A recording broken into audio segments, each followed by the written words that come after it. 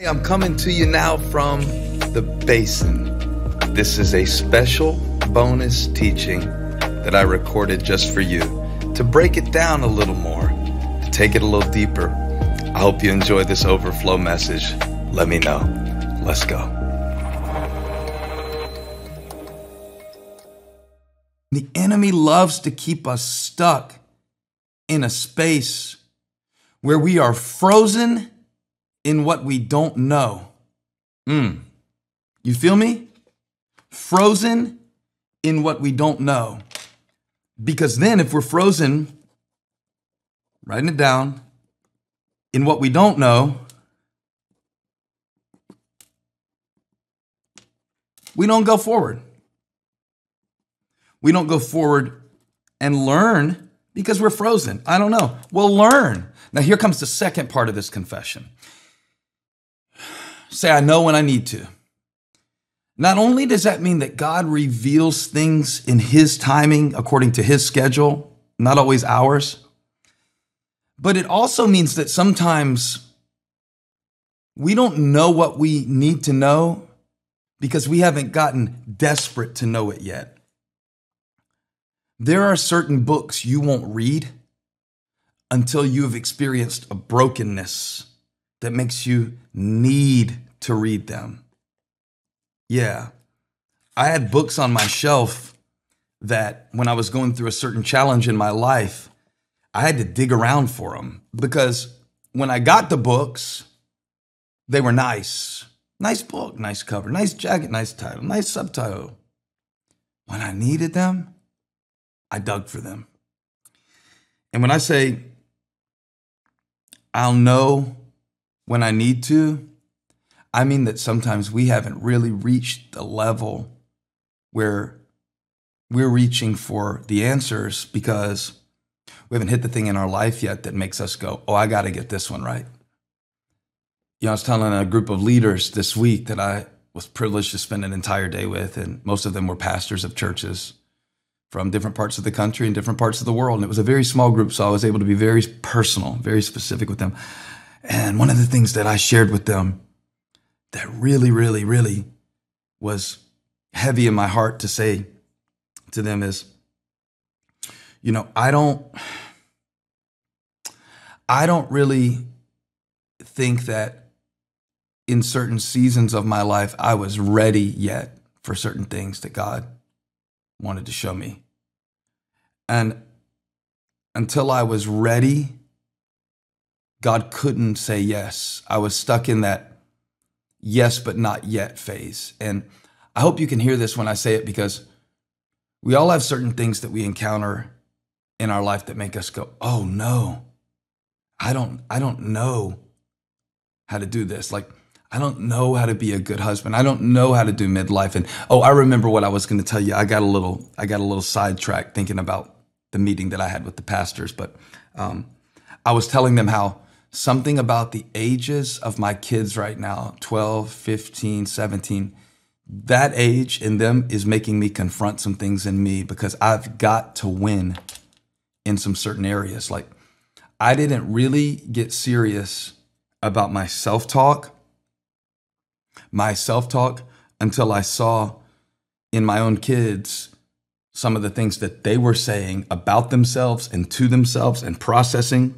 And when I saw that, it became a mirror for me. Last week, I talked about the mirror of the Word of God, how the Word of God is like a mirror, the perfect law that gives freedom. I didn't spend a long time there, but I did talk about how a mirror actually projects the image back in reverse. So I could have taken more time with this in the sermon, but I was wearing a hoodie that says, "Can you imagine?" on it from our new album.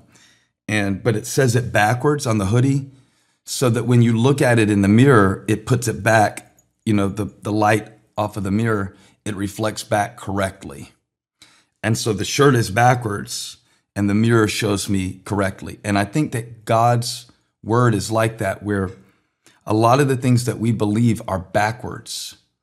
And God's word is that mirror that shows us, no, you think that, you know, that your human accomplishments and human achievements are the thing that bring fulfillment. But no, those things are great and fine, and they come from God too. But the real gift of fulfillment is found in service and connection and flowing in what you're supposed to do, right?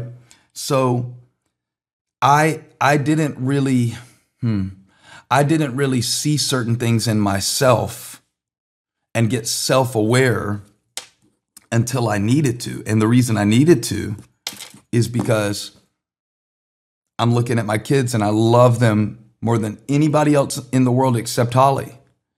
And I do love Holly more than I love them, and they know that.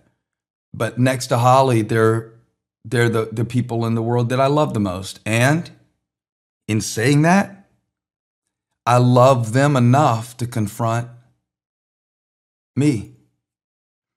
So it's been in the last few years that I've done a lot of my growth because, man, I need to know how to tell my son, here's how you deal with these feelings that rise up in you, because I have them too. And I almost was willing to put up with them in myself until I saw them in my kids. And I said, okay, we've got to uproot this. And it starts with my heart. So say it again. I'll know when I need to. When I need to. If you're not in the Word of God and you say like, well, I don't really know Scripture, I don't read Scripture, then you haven't become aware enough yet of your need for Scripture. That's what blessed are the poor in spirit, for theirs is the kingdom of heaven. Blessed are those who hunger and thirst for righteousness, for they will be filled. When you get hungry enough. Now I need somebody who really wants God to show you what he can do and what he has for you and what he wants you to do. I want you to say, I'm hungry enough. I'm hungry enough. I'm thirsty enough. Blessed are those who hunger and thirst for righteousness, for they will be filled. This is Pentecost Sunday we're talking about, right? Well, on the day of Pentecost, the Spirit of God came and it suddenly filled the room. Well, they didn't know when the Holy Spirit was coming. They needed the Holy Spirit, and so they sought God, and they were all together. Let's look at this scripture, Acts chapter 2. When the day of Pentecost had fully come, they were all with one accord in one place, seeking God. Watch. And suddenly there came a sound from heaven as of a rushing mighty wind, and it filled the whole house where they were sitting. So watch this. They are sitting there and they don't know when this promised Holy Spirit is going to come. And it comes suddenly to the place where they were sitting. It comes suddenly. Now, that's the beautiful thing about God, is that his blessings come suddenly, but his hand moves steadily. Say that out loud. His blessings come suddenly, but his hand moves steadily. What am I trying to say? I'm not trying to say it, I'm saying it. His blessings come suddenly, but his hand moves steadily, which means that behind the scenes, even when I'm not experiencing this sudden blessing, like, oh, a promotion, boom, an idea, wow, a relationship, now a phone call, now a breakthrough, now a new dimension of God's glory, now a horizon. While I'm not experiencing all of those things all the time, suddenly his hand is moving steadily. Let's go from Acts chapter 2 into 2 Kings 3. Somebody say, all of a sudden. That's how God does it. All of a sudden. When you see him move, you're like, what? How'd that happen? How many of you have ever had a moment in your life where you said, how'd that happen? Like you watched a turnaround, like something that you thought wasn't going to change. And then all of a sudden it changed. And then all of a sudden it does. And I'm never going to, and all of a sudden you do. And it's just like, an amazing, amazing thing. Say suddenly. Say it again. Say suddenly. Look at your neighbor and scare them. Say suddenly. Put it in the chat. Say suddenly. Wow. Well, look at this passage. I'm going to tell you a little story from 2 Kings chapter 3, one of my favorites, where the three kings got together, not the three wise men, the three different kings. Jehoshaphat, king of Judah. Joram, who was over the northern kingdom of Israel, not a good king. He had bad parents. Ahab and Jezebel have died, and they left Joram to lead. He was terrible. And then you've got the king of Moab, and he's rebelling. And so watch this. I'll give it to you real quick. Somebody say suddenly. The king, Jehoshaphat, and the king of the northern kingdom, Jehoram. Did I say Jehoram or did I say, I might have said it wrong, but you could correct me later. All right. And so they went together and they got together and they start marching around, and they're marching around for 7 days, and they run out of water, and they're basically getting ready to attack Moab. And as they get ready to attack Moab, they get thirsty and they're about to die for lack of water on their way to a war. Now, I'm gonna pause here. Sometimes on your way to a war, you run out of water. They were going, let me break this down. They were going to wage war.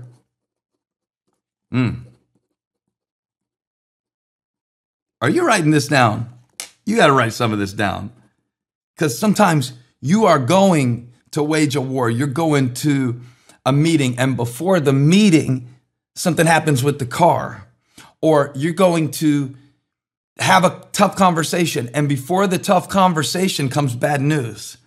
And in those moments, your strength can feel completely drained. Now, Holly talked about this a few weeks ago, how you need sudden strength. And we were praying this prayer. I breathe you in, Holy Spirit, and your strength comes suddenly. Somebody say suddenly. And your peace fills me completely. Well, that's from a prayer that God gave me to start to recognize the Holy Spirit in my own life, because I noticed there were so many moments where I needed God's strength right now. I need it now. I don't have time to learn the book of Revelation, the 7 churches, the lampstands, the candlestands. I'll know all that when I need to, but right now I just need God to help me from saying something crazy. I need God to help me. How many of you say, I need God to help me right now? Well, that was the situation that the kings were in. That's the situation that I was praying about. I breathe you in, Holy Spirit. Because sometimes I feel like I'm losing it. Sometimes I feel like I'm coming unhinged, unglued. Sometimes I feel like if I don't get God to help me right now, I'm going to make a mess of this. I don't have time to spend the next 10 years growing out of my own dysfunction. My kids need to see a good example now. I need to make this decision now. I need to be able to figure out what God wants me to do now. And the beautiful thing is, when you get to your now, I need it now, God already knew you'd be there. So God's not surprised about where you are. He's not surprised about where you struggle. He's not surprised about where you're dry. He's not surprised that you're depending on him in this situation. He's like, I was waiting on you to figure out that you needed me so I could flow into your situation. Somebody touch somebody right now on every location and online and say, God knew what he would do. Say it. God knew what he would do. In the chat right now, God knew what he would do. When? before you came to this moment. And I'm going to show you in the scripture. I'm going to show you in the scripture that God knew what he would do when Jesus asked the disciples, where shall we get bread enough to feed all these people? He was trolling them. He knew what he would do. The scripture says he knew what he would do. He was saying it to test them. Would they trust him? That's all it is. Do you trust God enough? That's all it is. To take a step forward and say, this is the next thing. I breathe in the Holy Spirit. Let's go. This is the next thing. I don't know what's next after next, but this is next. Stop putting so much pressure on yourself, students, to know what you're going to do with your life in 5 years. It's not 5 years. Let's get 5 seconds. Breathe in and be nice. Breathe in and do the next problem on the sheet. Breathe in and do the next thing. I was preaching a few weeks ago on the next best thing. And I was talking about how in the sequence of God, we don't know what's coming 3 years from now. So we can't judge what we're going through in a generic way in any given moment of our life, because we don't know that we might be one nudge away. Somebody say, I'm one nudge away. I'm one nudge away. God can nudge someone that you don't even know right now. And you might have a wife next year, even though you've been single for 22. God knows. But you better get to church. You better get your butt in a good place so you can meet the right one. Somebody needs to go say, I'm going to join that greeter team and I'm going to do it right now. Can I start next week? Because watch this. I want to be sitting in the right place. Acts chapter 2, they were sitting in one accord. When the Spirit came, they were sitting. And it came suddenly, but they were sitting. This message is called a steady hand for a sudden blessing. God's hand is steady moving in your life right now. God's hand is steady upholding you through your dark seasons. God's hand is steady, making sure you don't fall even as you're walking forward in dark places like Abraham. Go to the land I will show you, and I will guide you, and I will give you my direction step by step. Like the hymn said, great is thy faithfulness, O God, my Father. There is no shadow of turning with thee. All I have needed, thy hand hath provided. Morning by morning, new mercies I see. Thy hand has provided. How? Morning by morning, steady. That's steady. I'm going to get the grace for today. And I'm going to put the faith for tomorrow in the hands of the God who has given me the grace for today. I feel Jesus. Somebody shout, I got it today. Because the steady hand of God is giving me what I need for today. And what I don't know about tomorrow, I'll know when I need it. So somebody shout something real quick. Say, sorry, tomorrow. Wave your hand like this. Say, sorry, tomorrow. Do it. You're not doing it. Do it right now. Say, sorry, tomorrow. I know you want me to worry about you, but I got to put you in God's hands. The steady hand of God can hold your tomorrow, but your heart can't, because God designed you to live in this day. So now watch this. The kings have come together.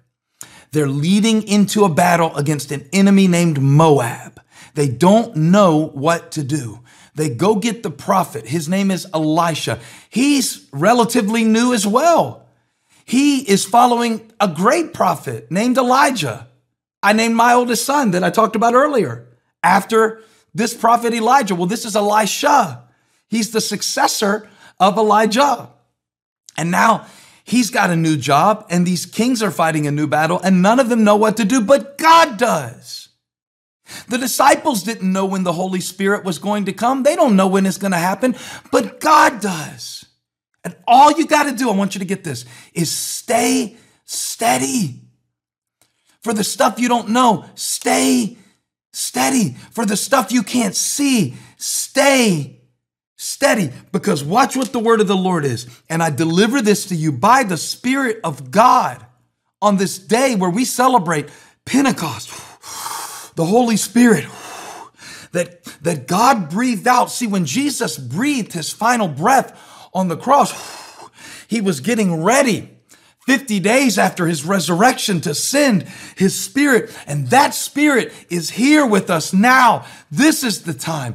This is the season. This is the day of the Lord's favor. We're not waiting for his Spirit to come.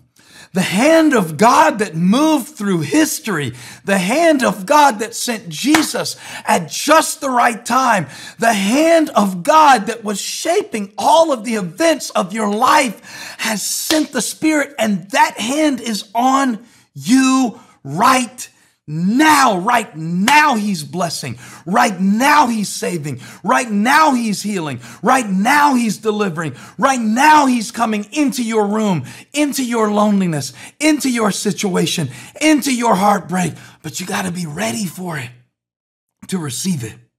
Hey, I hope you enjoyed the podcast. And if you did, make sure to share it and subscribe so we can get you all of these new messages as soon as they're available. I also want to take a moment and thank all of you who are a part of Elevation. Whether you support us financially or serve with us or just share these messages, it's because of you that we're able to reach people all around the world. And if you want more information on how to be a part of Elevation, click the link in the description. Thanks again for listening. Make sure to leave a review, share the message, and subscribe. God bless you.